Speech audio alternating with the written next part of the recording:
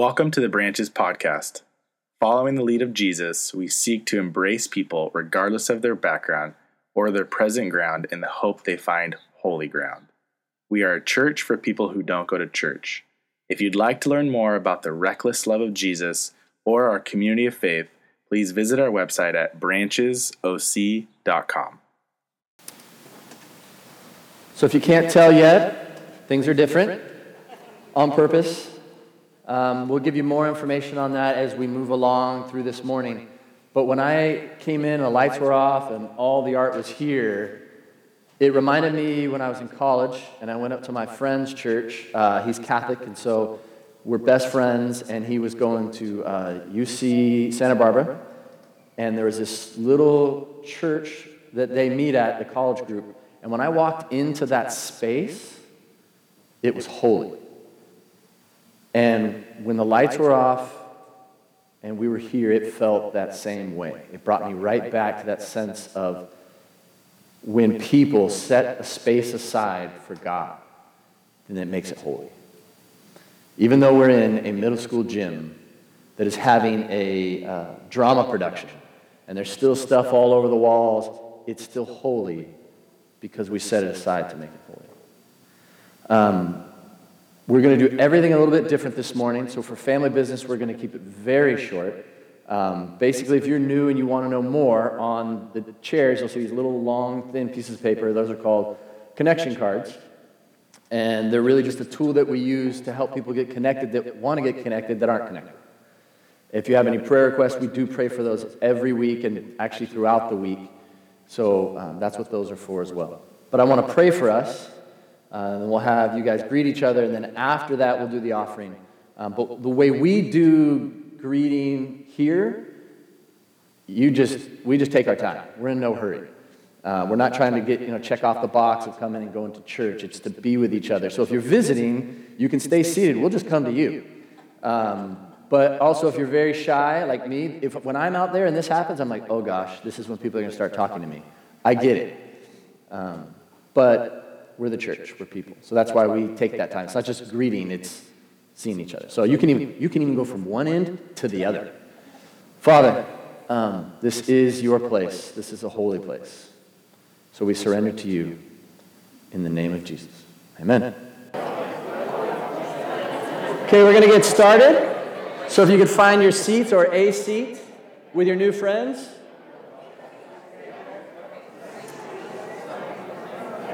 Find the seat that you like the best.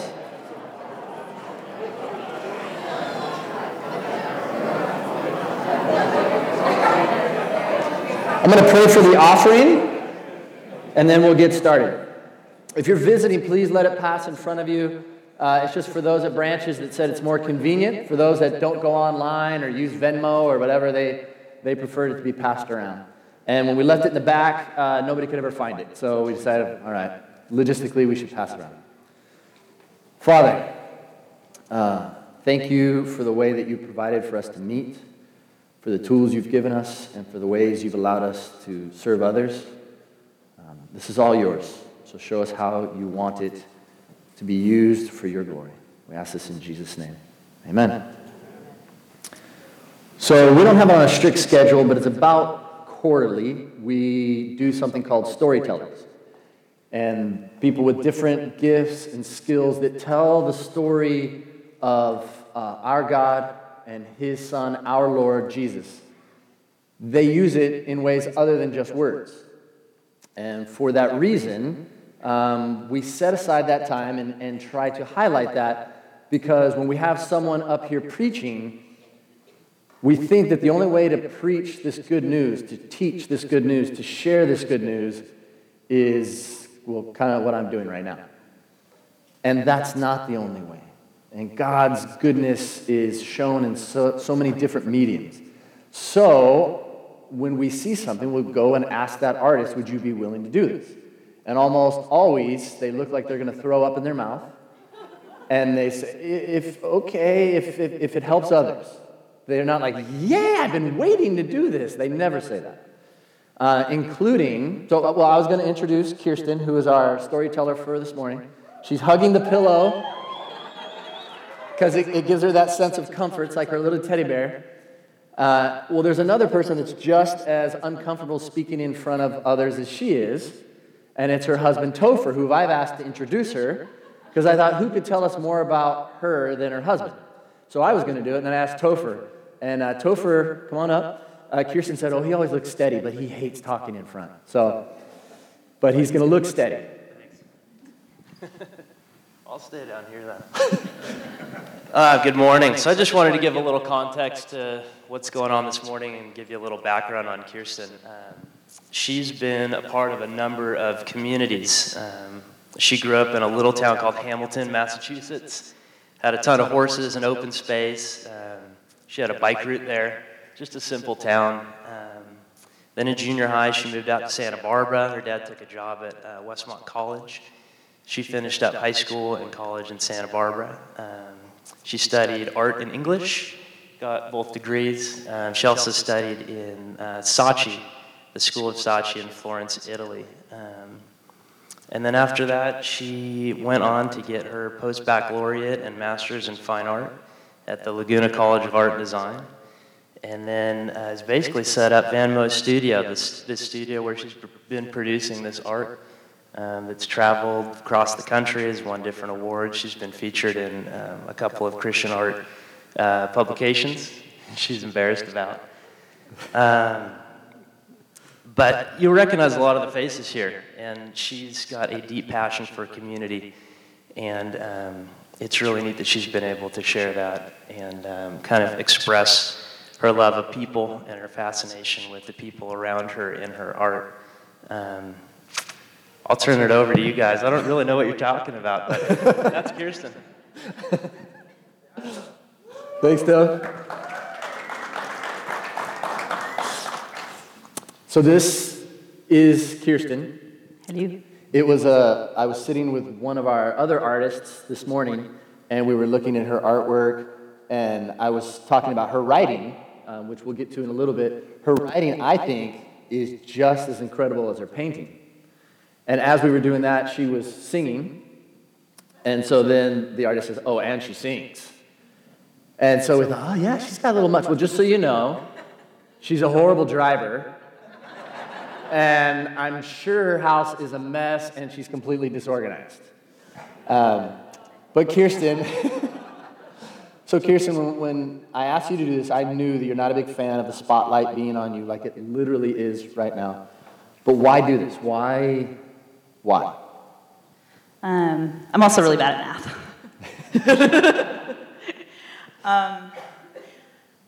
Mostly because this is what it's for. Ideally, I paint and write so that I don't have to talk in front of people or do anything in front of anyone. But I remember at one point you gave an analogy of ships in the harbor, and that's not where that's where they're comfortable, and it's good for a ship to be in the harbor, but that's not what it's meant for. And that's kind of how this work is. It's not supposed to just keep me company in my studio. But I know there are going to be seasons where that's where it is, and there are going to be seasons where they're meant to be in certain places and where I'm meant to be in certain places. But I don't know. I kind of create right now in the faith that the Lord has a place for it eventually, and and so when you ask me, it's not only only encouraging because I'm alone when I work a lot, but it's also it's great to be able to share because it's what it's for. Well, the best way to jump in, it shares a little bit about you, but also why you do what you do, is this painting right here. And so I was introduced to that painting. Kirsten quietly and humbly, somehow it slipped out that you had that art show. Or Facebooked. No, when we were talking, you might have Facebooked. I don't do a whole lot of Facebook, so I missed that. But you had told us about it, and so I wanted to go see it. So Steph and I went up to Laguna, and we turned the corner, and it was, what was the title of the series that they were doing? Women in Art. Women in Art. And I turned the corner, there's the kiosk, and then there's all the artwork there. And when I walked in, it's not just because it was your piece, but because it stuck out. and was so powerful to me was your piece that caught my eye over all the other ones. And the other ones were amazing. But can you, like, what is this? It looks like an icon. And I know that you put thought into everything that you do. So what was going on behind the scenes with that? I did that one after. I don't really do a lot of self-portraits because it makes me really uncomfortable. Like, I even feel uncomfortable, like, putting myself at the center of a painting. But that was a season where I just had my first son, Ryder, and I graduated from getting my master's at 9 months pregnant. So I just kind of, like, learned to paint, and then I had a baby. And it was started just kind of become a major part of my life over the couple years before I had him. And it was just a season where I felt like completely torn between art and my being a mom. Both things, loving them so much, but just kind of having this total divided heart over my babies. Like I had told you earlier, like I felt like I was starving one baby to feed another, and it was like I didn't have time to do both, and obviously I have to, take care of my child, and it was kind of almost like a grieving process for me. I knew it wasn't forever, and I knew I love being a mom, and it's a season where you're not sleeping very much either, so everything seems more dire than it actually is. But it was a hard season for that reason. So there's an element of grieving because you knew that you wouldn't lose much visual art. Yeah. And I set up a photo shoot just to kind of see what would happen, and it was perfect because Ryder was just like yanking at my boobs and trying to take away my brushes, and I was like, yeah, that's exactly what this is like. You win, baby. And it is the beauty. One of the things that Kirsten says on her webpage for art is that she wants to find or share the holy in the mundane. And when you look at this, I mean, I could see this as an actual picture, and we've actually been at your house and seen Ryder and Jack do this, and they're pulling at your shirt, and it's real life. I mean, that's your painting hair, is my guess, right? Yes. Get it out of the way so it doesn't get, and then, just t-shirt, jeans, and then, of course, Jack, well, not Jack, because it looks like Jack, but Ryder's having none of it. Like, no, give me that, give me this. And yet there's something so beautiful, because behind the powerfulness of that struck me was that you are giving up this because this is more important. And there's something so beautiful and holy in that. Not that it's fun, but it's beautiful. Now, you made yourself the centerpiece here, which you never do, but all of these faces, well, most of these faces are very familiar to us. So what goes into choosing who you put in? Because we're all mundane, and yet you choose to put us in these paintings. So, well, I guess a great way to start, since I'm staring at it, that we're going out of order, what we have planned, but no. Yes, we can do that. So I don't know if we say the name of the family, Hoku, Tea, and Kakoa, but this was for a series that you did on the sacraments, correct? Can you give us some background on where that came from, why you chose the Clements, and what you're trying to express out of this? Because you don't do your paintings for other people; it's an expression, right? Yeah. And luckily, sometimes they end up with those people, which in this case they have. This was the sacrament of baptism, and yeah, I honestly, I don't want to go into too much of it. When I pick people to paint, it really has a lot to do with just a lot of the paintings are illustrations, sometimes of Bible verses and like snapshots of concepts, biblical concepts. But I always pick people very specifically based on how their lives kind of parallel a lot of times the things that are happening there. And at that time, and there were things that Koku and I had talked about, and things she'd confided in me that she was dealing with, and her ability to be such a great mom and a great wife, even though there was these things she was struggling with and working through. Was really powerful to me. And then I don't pick people because they're perfect, because nobody's perfect. But just the beauty in the way she is able to reflect God's light, even when maybe she thinks she's not. But by just taking care of her family and just doing things one day at a time. And that's, kind of why I picked her. So you called them your babies. Well, actually, I only used it once, but I keep bringing that up. I know that this painting is very close to your heart. And we had a laugh because she said some places don't want that painting because it's too risque, which I kind of laugh at because I know the story behind it. And it's real life, and all of these are real life. But this one is powerful to you. Can you share the background of that one? And this was also during my MFA thesis. It was one of my thesis pieces. This was the sacrament of marriage. And actually the models are our marriage the couple who did our marriage counseling before we got married. And I, bless their hearts, I had to totally get them wine and. Can you imagine what that photo shoot looked like? Poor guys. Anyways.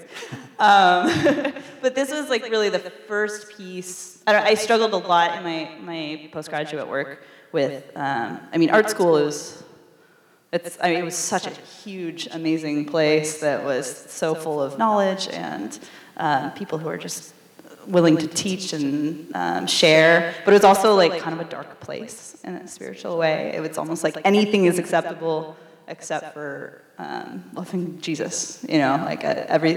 Anyone could kind of say whatever they wanted, but the second Jesus comes up, it's just people they go to whatever place that is. So a lot of, and I kept kind of painting. I couldn't find what I wanted to paint, what I wanted to be. Your thesis is your theme, basically, for while you're there, and so your whole show when you graduate is supposed to kind of be cohesive.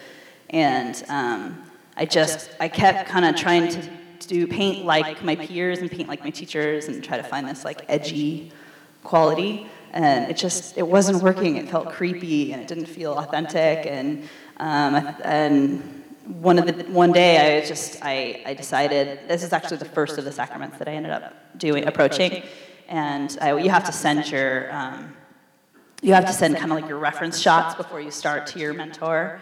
At that stage, you go really slowly, and they kind of critique you as you go. You can't even buy the canvas before they've said okay for your proposal. And I sent it out to my mentor, and he basically emailed me back. He's like, "No, that's corny. You shouldn't do that." And I emailed him back. I was like, "No, I'm doing this. This speaks my heart. This visual. I saw it in even just it's from a photograph, and I was like, I saw that photograph, and I was like, this represents love and hope and all the things I want to relay to the world. I want to reflect those parts of the Lord and to other people, and hope and what a long-term marriage, hopefully looks like. And I don't know. And he actually emailed me back after that, and he was like, "Good. I wanted you to fight for yourself and to really be excited about what you were going to do." And I don't know. And that was just the first piece I really did that.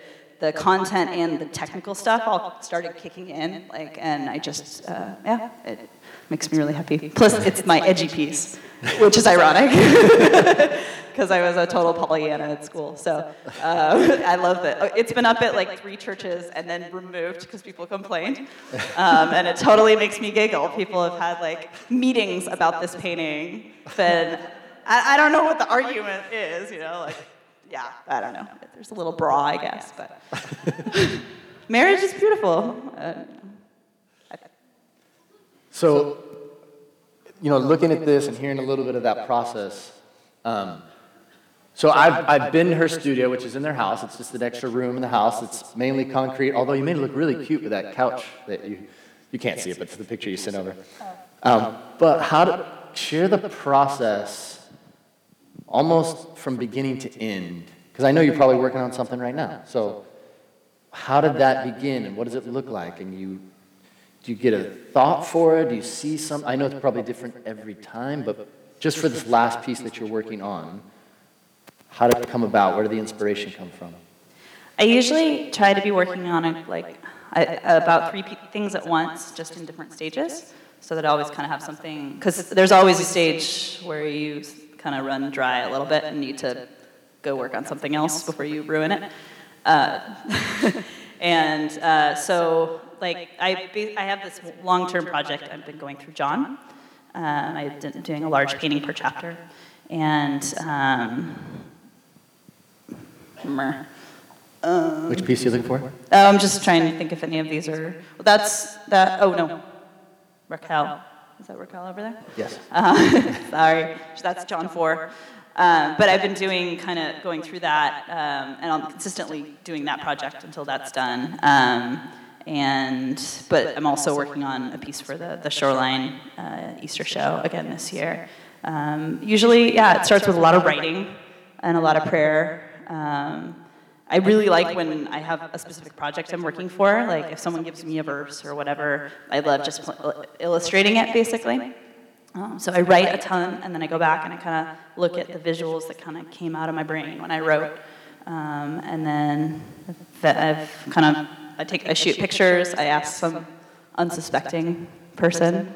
I've asked a lot of you, and I'm so sorry. And thank you. And then I get it up on canvas, and then I write again. So I come back to the words and try to kind of add things I learned while I was painting. And while I'm painting, it's just praying over people and listening to music and praying some more. And it's weird because I know I'm alone in my studio, but it's like I get to spend time with whoever I'm with and really think about them. And I usually choose them in whatever season that is for a reason. So it's an intimate kind of thing for me, even if they don't know it. So I didn't realize that. So you start with writing. Mm-hmm. So something from Scripture most of the time moves you, and then you just start to write, and the visuals come later. Yeah, there's usually I'm an analogy fiend. I really love I don't know if you're giving a talk, for instance, and I start spacing out. I never. But if it comes back to a story or an analogy, I'm back in, and I always end up writing down I don't know. That's just the words made into visuals and vice versa. It's really interesting to me, and that's a lot of times where that comes from. So I warned you that as good as she is as a visual artist, I think that her writing is just as good, just as amazing. Definitely. There is a depth to it. So, and where I see her writing, because she doesn't go, hey, here's some stuff I wrote, she doesn't pass it out. But on her website, I guess I should say the website in case anyone wants to benefit from it like I have. It's called vanmostudio.org, right? .org actually. Well, it transfers you over. Oh, you got both. So it hit either one, .org or .com, but Vanmo Studio. So I was going through the blog entries, and that's actually what pushed me over the edge to ask Kirsten, would you please be one of our storytellers? Would you come and share what God is doing in you and share what you're trying to express? And so one of those was for last year, and it goes with, well, actually I don't know if it goes with this painting or it started this painting or was a reflection after this painting, but intimacy with BT here at the burial. So I asked her if she would read it and record it, and then we would play it. So we're going to play it out loud for you. And this is Kirsten reading her writing that inspired that work. It's edited. Yes, and it's edited. So here at Branches, we try to be as raw and transparent as possible. And in her writing, it's very raw and transparent. I'm like, this is awesome. She's like, well, I'll edit. And I go, well, I don't know if we should. But our rule is if we say a word or anything that would distract you from the core of the message, then the word has to disappear. Like when we have our spoken word, people, when they share, will sometimes say, don't use those words because it's going to get people away from what you're trying to share. So think through that. And we give them that artistic license, and some of them fired away some 4-letter words, but they felt that it was so important to the piece that they had to use it. But Kirsten didn't feel these words were that important. So if you hear son of a nutcracker, it wasn't son of a nutcracker that she wrote. So this is the writing before, after, or during the burial. Choosing intimacy. Lent is a time when we follow our Savior into the arid exposure of the desert and offer our service, fasting, and prayer. We go without so that others may go away with, and so that we might remember to return and thank the giver from whence it first came. We remember the darkness so we can dance in the light of the sun. Since I am blessed enough at the moment to have my job be my home and my family, my days are consequently filled with service, organizing, shuttling, sandwich artistry, laundry transferring, refereeing, and, wiping. And since I hit the lotto twice in one decade, I also stumbled into an incredible marriage that's all about service. A beautiful, exhausting, two-way street of care, prayer, and cheerleading. Grace piled upon provision, heaped upon joy. To whom much is given, much nose-blowing, dust-busting, and rear-grabbing is required. Then there's fasting. I would argue that most of us fast pretty regularly in one way or another, in an obligatory fashion. People around me are starving for things they'd never imagined being deprived of, suspended in time. Waiting for their husbands to awaken from comas. Waiting for life-altering surgeries to heal. Waiting to finally see a positive on a pregnancy test. Waiting to fall in love. My friends caring for newborns have resigned themselves to so little sleep that their sanity is routinely ambiguous. I personally have given up being able to finish even one adult conversation without having to yell, "Son of a nutcracker, so-and-so's messing with the blank, enter applicable noun, i.e. garbage, toilet, postman, etc." Although ranging in severity, one could argue that fasting is effortlessly accessible in this imperfect quarter of the universe.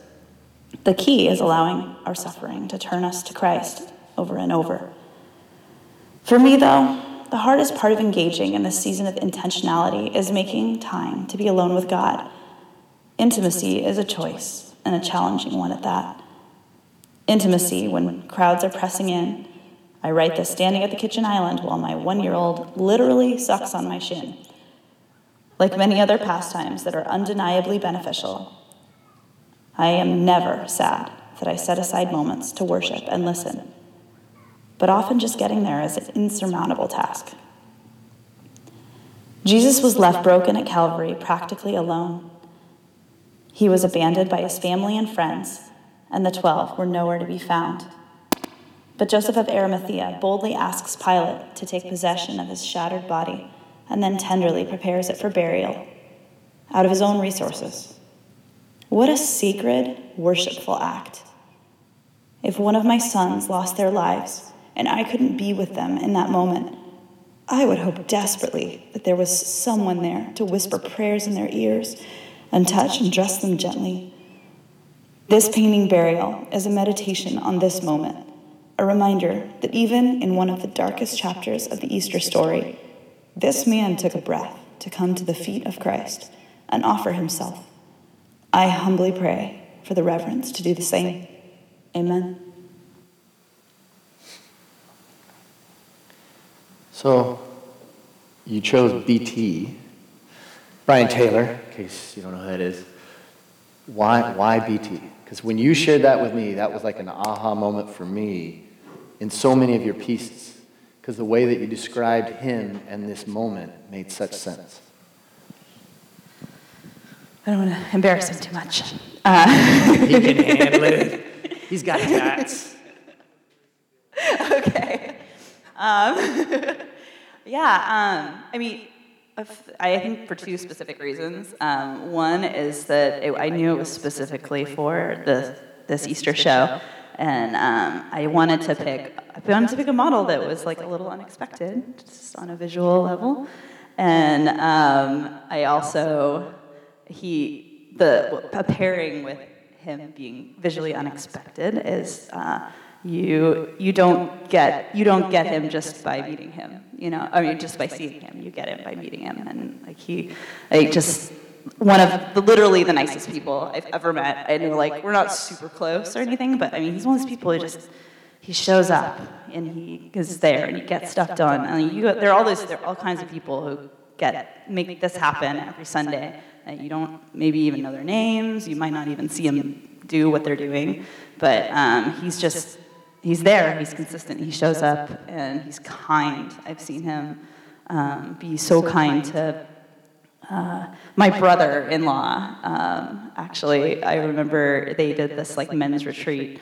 I wasn't there, but Toph told me about it. And my brother-in-law didn't know anybody and was kind of doing his own thing. And he just kind of took him under his wing and was just so kind. And I don't know. He seemed like the perfect choice. Just both because he looks awesome, but but that his insides just shine. Yeah. And the reason that caught me and confirmed to me that this is why we need to do this, why we would have an artist up here, especially someone who, of course, she's honed her craft and she's continuing, but where it comes from. Because if you leave this morning and you get caught up in Kirsten, or you get caught up in her art, then we have made a mistake.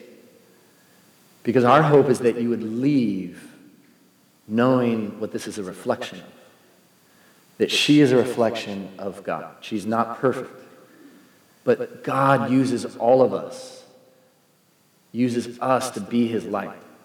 And when I saw that painting, I know BT. And it made such sense to me because I know him. And I think of all the people that have probably walked in front of that piece and thought, wow, that's cool, but not known where it came from. And when she said, you can see BT from the outside and think one thing, but then when you get to know him, you get to see him.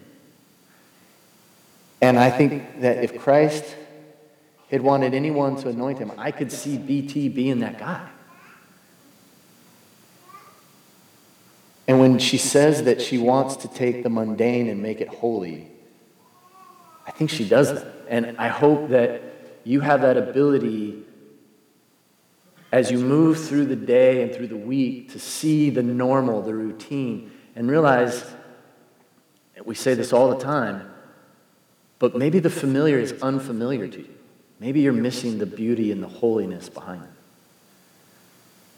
Now, I'm really just stealing Kirsten's word because I saw it in her bio, and I didn't know that. I just knew what it did for me. I knew what it pulled out inside of me. But what would be your hope that people would experience from this art, or what they would take away from it? Or do you even want them to take away anything from it? What is your hope of the impact that it may have on others? I don't know. I guess it would be that people who didn't know the Lord would sense something, that it would be like an unawkward, subtle, gentle introduction, that people would know they're loved and they're beautiful, and that people who do know the Lord would be encouraged by the work, and know that they are loved and that they're beautiful. And yeah, I think that would be it. You told me something else that I didn't know. When you start painting, each day that you start to paint, you listen to music. So can you share some background on that? Painting and music has always been really tied together. I don't know if it's because in grad school I had to you were all working so close to each other, you just put in earphones and try to pretend nobody's around. Do you really all have headphones in when you're all painting? These days it's like people live with their headphones on. But it's also it's a way for me to just immediately kind of because my studio's in my house, which is awesome, but it also means that I have to kind of just be in a different, I have to enter my work world with one step. For some reason, just when the music's going and I don't know. I pretty much have the same playlist I listen to every time. And then I kind of add things onto it, but for me, I start with the same couple songs that are kind of meditations for me. I don't know. Like there's just, I don't know, if you're doing what you really love to do, what you're really called to do, and then the Spirit does the thing, and then the music lines up with the thing you're doing. It's just like, just fast. Doesn't happen every time. Some days you get in there and you're just like, why? This is the worst. But sometimes it just all lines up. Sometimes a good Hoku song comes on. New or old. The burrito song. That's the burrito song. Fires you up. I'm sorry, I'm totally throwing you under the bus today. So this musician, this artist, and I'm not pointing to Tyler, although he inspires her as well. But the song that you guys are going to play is from Ben Rector. Yeah. And you mentioned two songs in particular, and you chose one of them to do for today. Can you give some background on that and why that song is one of those meditation songs for you that you repeat over and over and over again? Yeah. This one's called More Like Love. And I know. Yeah. He has just a great way of it kind of does in music what I want to do with painting, where I can tell that he's a Christian, for sure he is, but none of his songs are like worship songs in the classical sense. But this song, it just talks about it's almost like the kind of second half of life concept, where the first half of life you're kind of just figuring out who you are and what you want to do, and it's me. And then eventually you start figuring out that you want what the Lord wants for you, and that's so much less anxiety producing. And it leads to a much less defensive, at least for me, I'm much less defensive about things I don't know the answer to, which he talks about, and I'm not doing what I'm doing to be the best and to be famous. And that may have been something I wanted when I was younger, and that's not something I want at all now. I want Soli Deo Gloria. It's Latin for, oh my gosh, I'm gonna just totally brain fart right now. It's essentially to the glory of God alone. So that what I'm doing is not for me, it's for Him, and that's enough. That's plenty. That's more than enough. So. Could you share that song with us, please? Sure. For the record, Kirsten did not want to come up here and sing this with us, just because she thought it'd be too much of her this Sunday. But we sing together, that's what we do. So I made her come up here and do it. This is a song she's been trying to get us to do on a Sunday for a long time. And I don't know why I say no. Maybe it hits too close to home. But it's a beautiful, beautiful song, and I'm sure we'll be doing it again, because it really relates to the message, and yeah, kind of like she said, sums up where she's at when she's painting.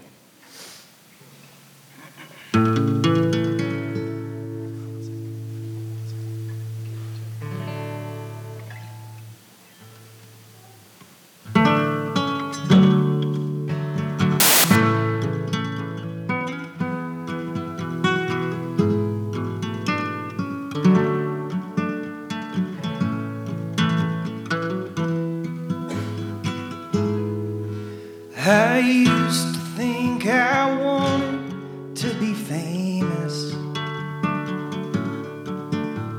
that I'd be recognized out in a crowd.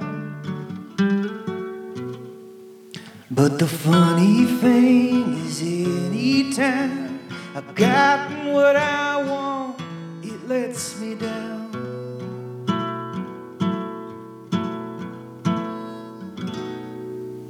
Now I just want to look more like love, and I just want to look more like love. This whole world is spinning crazy, I can't quite keep up. It's the one thing around here that we don't have quite enough of, so I just want to look a little more like love.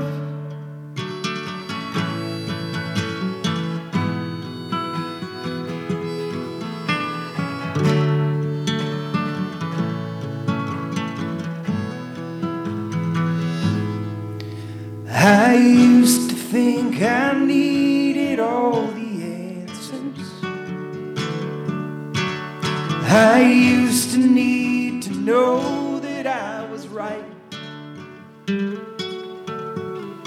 I used to be afraid of things I couldn't cover up in black and white.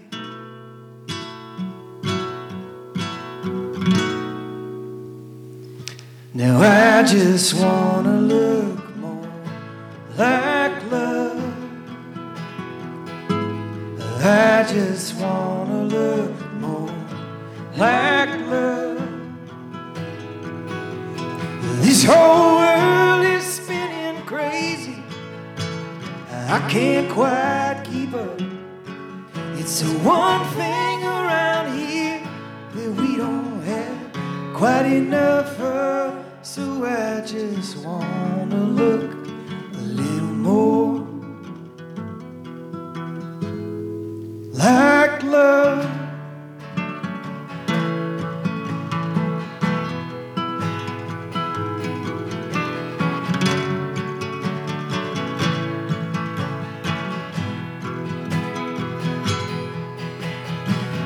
I find the farther that I climb, there's always another line. The mountaintops, man, it's never gonna stop. And the more of anything I do, the thing that always ends up true is getting what I want. It'll never be enough. I just wanna look more like love. I just wanna look more like love. This whole world is spinning crazy.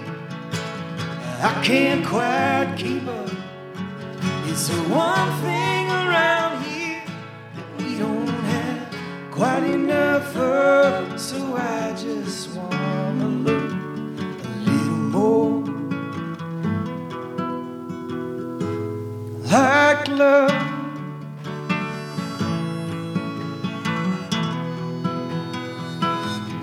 Like love.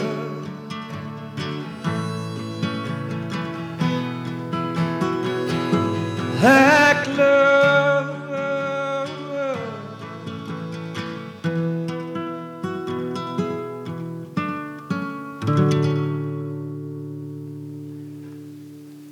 So there's two songs that Kirsten loved, and one of them that we didn't play this morning, I think is really appropriate for us to close with. It's called, she says she plays it almost every morning, and it's also by Ben Rector. And it says, the song is Make Something Beautiful. And I'd never heard of the guy, but she loved him, so I was like, all right, let's put him on iTunes. So I listened to him. It was such a powerful song, such a powerful message. And I thought, of course, of Kirsten's context. She's waking up, and paintbrush is there, and so she's going to make something beautiful. But she's saying, Lord, you let me make something beautiful. What if we prayed that in the morning? What if you said, Lord, with whatever I am, make something beautiful?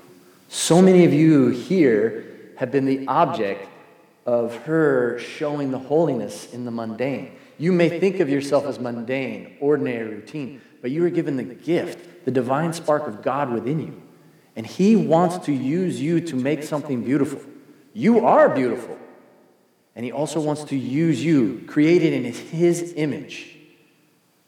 That doesn't mean you look like him. It means that you have his creativeness within you to make something beautiful.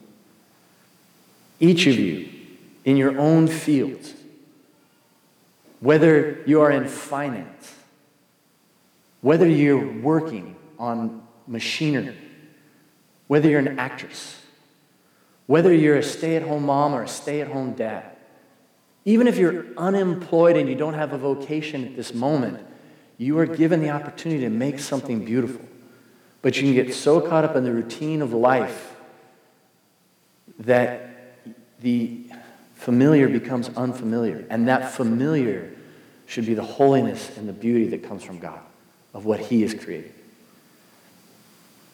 And for some of you, it's such a gift to have yourself here.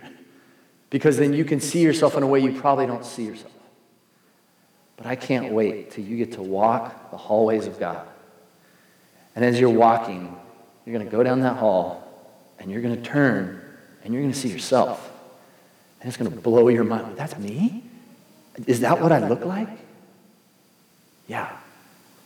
So they chose this song to close us in. So I'll let them share with that, and then Steph will come and close us up.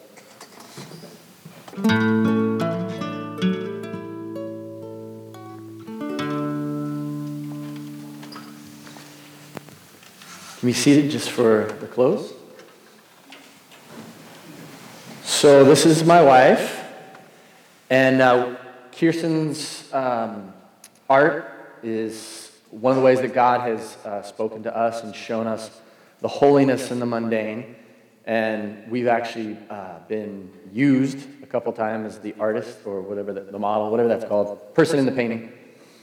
And it's given us different eyes. And so because of that, because of the impact she's had on us, and because of Steph's friendship with Kirsten and knowing her heart, I've asked Steph to close us.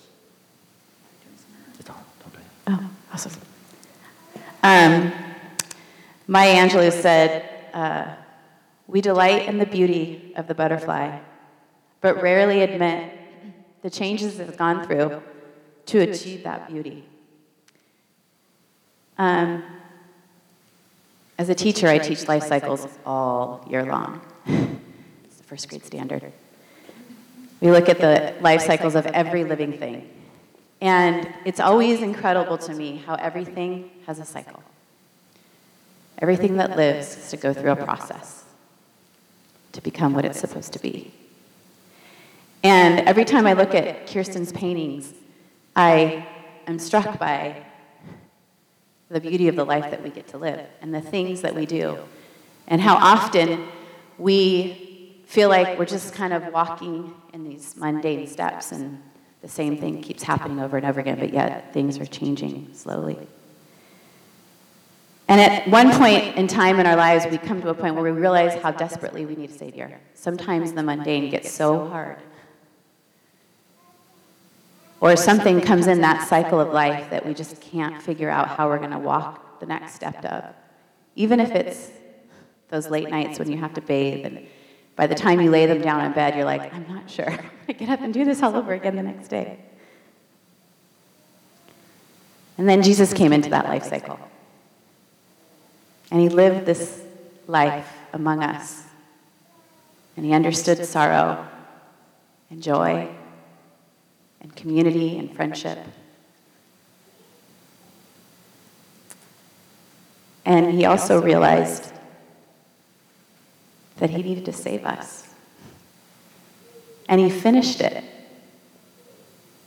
On Good Friday, we'll celebrate the fact that we have a Savior that came in to our everyday lives and sacrificed everything so that our mundane, so that our daily walk can be redeemed and can be beautiful. For me, I think about every single thing I do every day. I'm like, oh my gosh, okay. So many things are so incredibly good. But when I acknowledge the fact that not only can they be good, but they can be holy, it's the most beautiful thing. And I hope that we all realize as we walk out today that it's just not a circle life cycle. It's so much more. And it's heading to become one of the most beautiful things we could ever imagine. And when we redeem the daily things that we do, we allow God to kind of come in and redeem us, we can share that with others, and they can walk and see the holiness that is in our everyday.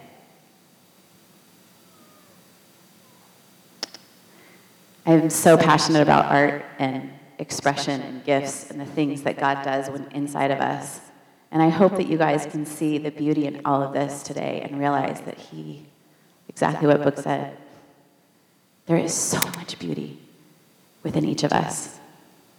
And he wants to be our Redeemer. He wants to redeem this mundane and make it incredible. So I hope you walk out today realizing that. I'm going to pray and we'll finish. Father God, it's overwhelming to me how much you love us and what you did for us by sending your Son to live here on this earth,